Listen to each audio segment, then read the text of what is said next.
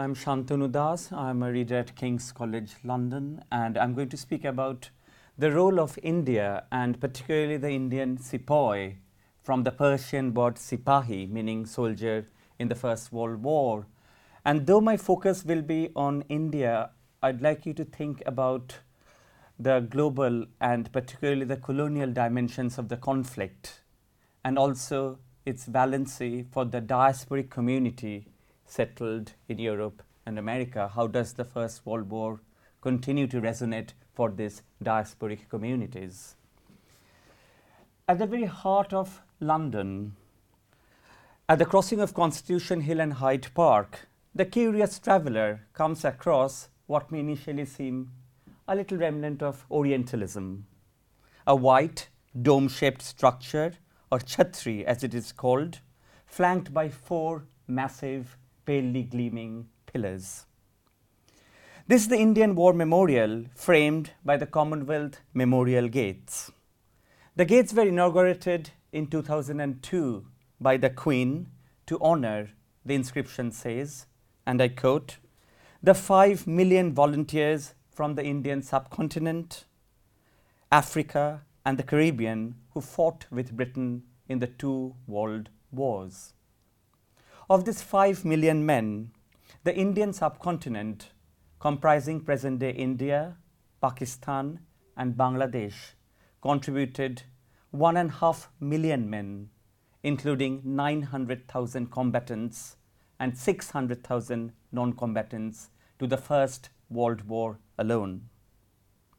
They fought in France, Belgium, Mesopotamia, Palestine, East Africa, Gallipoli, and in the Far East. But fighting for the empire at the time of the first nationalist uprising, the Indian soldiers have been doubly marginalized. They're doomed to wander in the no man's land between the elitist nationalist historiography of India on one hand and the grand narrative of the Great War, which even today remains distressingly Eurocentric. Between 1914 and 1918, in a grotesque reversal of Joseph Conrad's vision, hundreds of thousands of non-white men were sailing to the heart of whiteness and beyond to witness the horror of Western warfare. Indeed, if we visited Ypres during the wartime, one would have seen Indian Sepoys, Tirailleur Senegalese, North African Spahis, Chinese and Indo-Chinese workers, Egyptian and South African Labour Corps, Maori Pioneer Battalion, First Nation Canadians, Aboriginal Australians, in addition to the white troops and workers from Europe and the British dominions. Indeed, the very idea of First World War changes if, instead of the over-articulate lyricism of a Wilfred Owen or perhaps Eric Remarque, we take as a lead point the words of a Malawi woman water carrier who said, "I went to the war to eat, that is all, to eat." In recent years, there has been an increasing attention to the global and colonial dimensions of the conflict, but the color of Great War and modern memory, to go back to that famous phrase of Paul Fussell's, still remains largely white. But then, memory exists silently, stubbornly.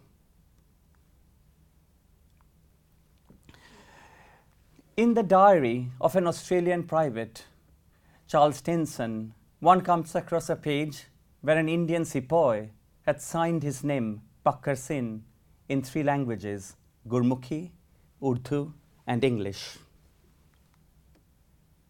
At the very middle of Delhi, one comes across the India Gate, which was, we often forget, a First World War memorial to the Indian war dead, created by Edwin Lutyens.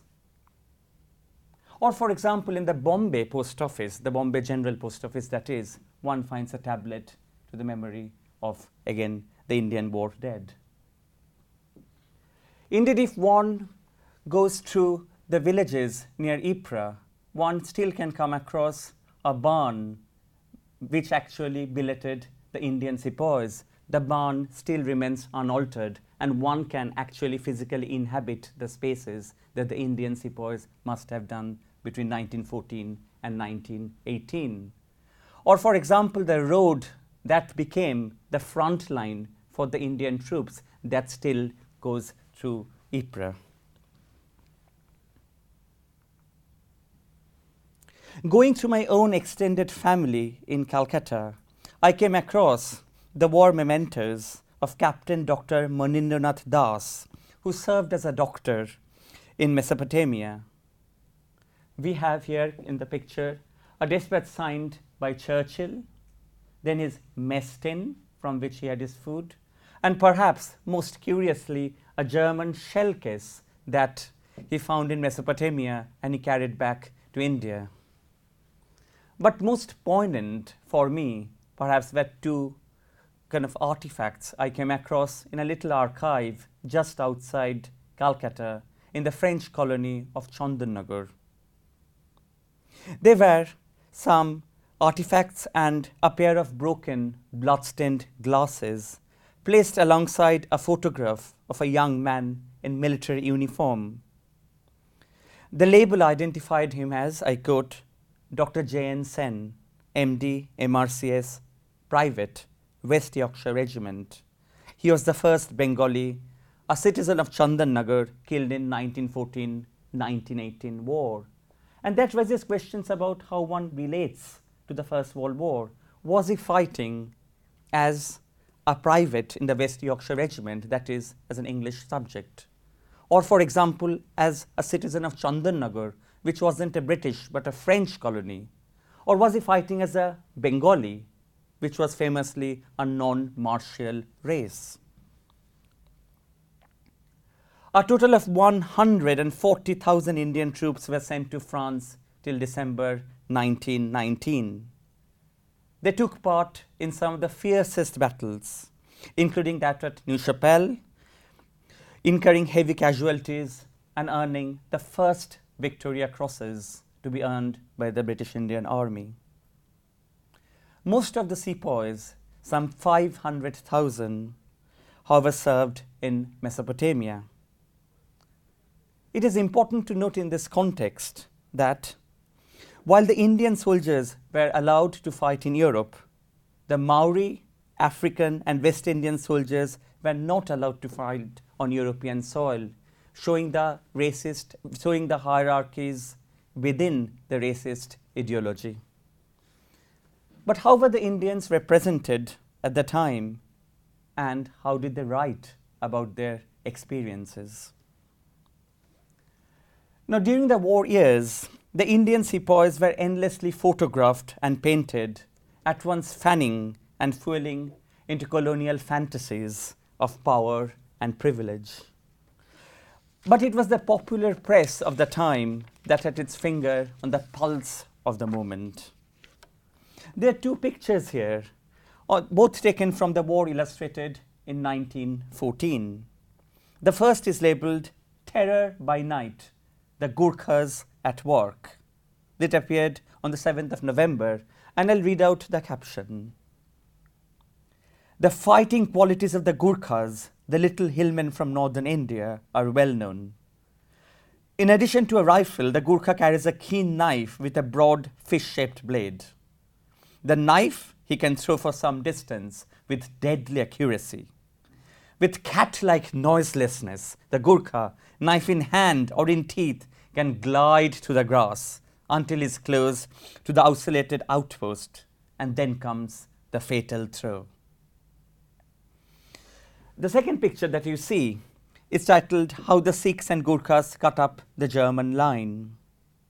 Indeed, the Gurkha with the kukri captured popular imagination, featuring in various accounts, but the best story is perhaps apocryphal. Apparently, a Gurkha, encountering a German soldier in the trench, swished his kukri and said, "You wait, German, wait until you try to nod your head," which means he had already chopped off the head. And the German nodded his head, and the head rolled off. In a war marked by industrial weaponry, invisibility, and passivity, the image of the Gurkha with the kukri negotiated complex racial fantasies. After all, Freud, writing in Times of the Time in War and Death in 1915, says how during the First World War we almost reverted back to our primeval savage conditions. The Indian Sepoy was a throwback to the notion of warfare as hand-to-hand adventure, as combat, poised between wish fulfillment and horror, between colonial valor and native barbarity. But what about the inner emotional world of the Indian Sepoys, transported from small Indian villages to the killing fields of Europe or Mesopotamia or East Africa? Unlike the case of British, French, and German troops, we do not have detailed diaries, poems, memoirs, or novels. For these were often non-literate people, because the British government recruited largely non-literate sepoys in accordance with the martial race theories of the time. But what we have instead are thousands of letters. These were letters that were either written or largely dictated by the sepoys to scribes. Then they were translated into English and then extracted for the colonial censors. And these extracted, translated letters still survive and are housed in the British Library and in the Cambridge University Library. And they enable us for once to recover not just the racial but also the plebeian dimensions of the conflict, to construct almost an emotional history of the First World War from the racial subaltern. And an excellent selection of these letters have been edited by David O'Massey, called The Voices of the Great War, Soldiers' Letters 1914 to 1918. These letters open up the private, tremulous body of the Indian sepoys as they encounter love and war and trauma in foreign lands. And I'll just read out two letters, both written in 1915. The first from a battlefield in France, and the second from the Kitchener's Indian Hospital.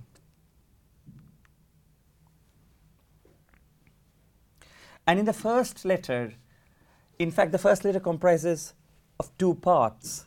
Initially, the sepoy describes an offensive, and inserted within it is a little scrap of paper where he writes, and I quote, "God knows whether the land of France is stained with sin, or whether the day of judgment has begun in France. For guns and of rifles there is a deluge, bodies upon bodies, and blood flowing. God preserve us what has come to pass. From dawn to dark, and from dark to dawn it goes on, like the hell that fell at Swara camp. But especially our guns have filled the German trenches with dead, and made them brim with blood. God grant us grace, for grace is needed. O God, we repent. O God, we repent." This is from Amir Khan, written in Urdu on the 18th of March, 1915. And the second letter is from a convalescent sepoy in the Kitchener's Indian War Hospital. The state of affairs here is as follows. The black pepper is finished. Now the red pepper is being used, but occasionally the black pepper proves useful. The black pepper is very pungent, and the red pepper is not so strong. This is a secret, but you are a wise man. In a way, he gives away the secret by saying it's a secret. The red pepper refers to the English soldiers and the black pepper to the Indian sepoys. And this is a coded message intended to hoodwink the colonial censors, basically saying, don't send more troops. Rather than treating these letters as the transparent envelope of French experience or documents of cultural otherness, we need to evolve careful strategies of reading that address not only what they say, but how they say and what they do not say. And I would say these are like palimpsests rather than transcripts. And we really need to decode what's going on. They also portray the sepoys as complex, active, thoughtful, if circumscribed agents, going against almost the conventional ideas of the sepoys as just passive victims, as passive receptacles of war trauma or of Occidental ecstasy. The social reality of these troops, uprooted from their village and conscripted into the most brutal form of industrial warfare, finds one of its most evocative accounts in the Indo-British writer Mulk Raj Anand's novel Across the Black Waters, written in 1939, as the clouds for another war loomed on the horizon and the colonies were summoned again to provide. Anand is now largely forgotten in accounts of literary history, but he was an important figure in the literary and political map of early 20th century London, one of the few Indo-British novelists at that time. And the novel is dedicated to the memory of his soldier father, who may have undergone training for the First World War, though I don't think he actually was mobilized. But Anand would have definitely come in contact with lots of his father's friends who would have come back from Mesopotamia or from France. And Anand's novel opens up a whole new world in First World War fiction written in English, as Anand shows the protagonist Lalu Singh and his associates, a group of villagers from Punjab, disembark at Marseille and encounter Western culture and warfare for the first time. Now in a context where we do not have those exhaustive letters or memoirs or poems that form the cornerstone of European war memory, Anand's novel fills us to recover the emotional history of the Indian war experience and fill in the gap left by actual historical accounts. And I shall leave you with one final image which raises questions about the valency of the war for today. In April 1999, a large group of Sikhs from France and Belgium made a pilgrimage to Ypres. These men were commemorating the contributions of their forefathers who fought in the First World War. But it was also a very important statement of how multicultural Europe sees itself at the moment, of how these men were trying to align their own ethnic identity with the defining event of early 20th century Europe. As we prepare for the centennial commemorations of the First World War, it is important to recover and examine these different voices, bearing testimony to the international nature. But at the same time, we need to be extremely alert. We need to remain alert to the fact that it is basically a history of violence and trauma and killing that we are talking about, and consequently safeguard the uses, particularly the political uses its legacy can be put to. Thanks.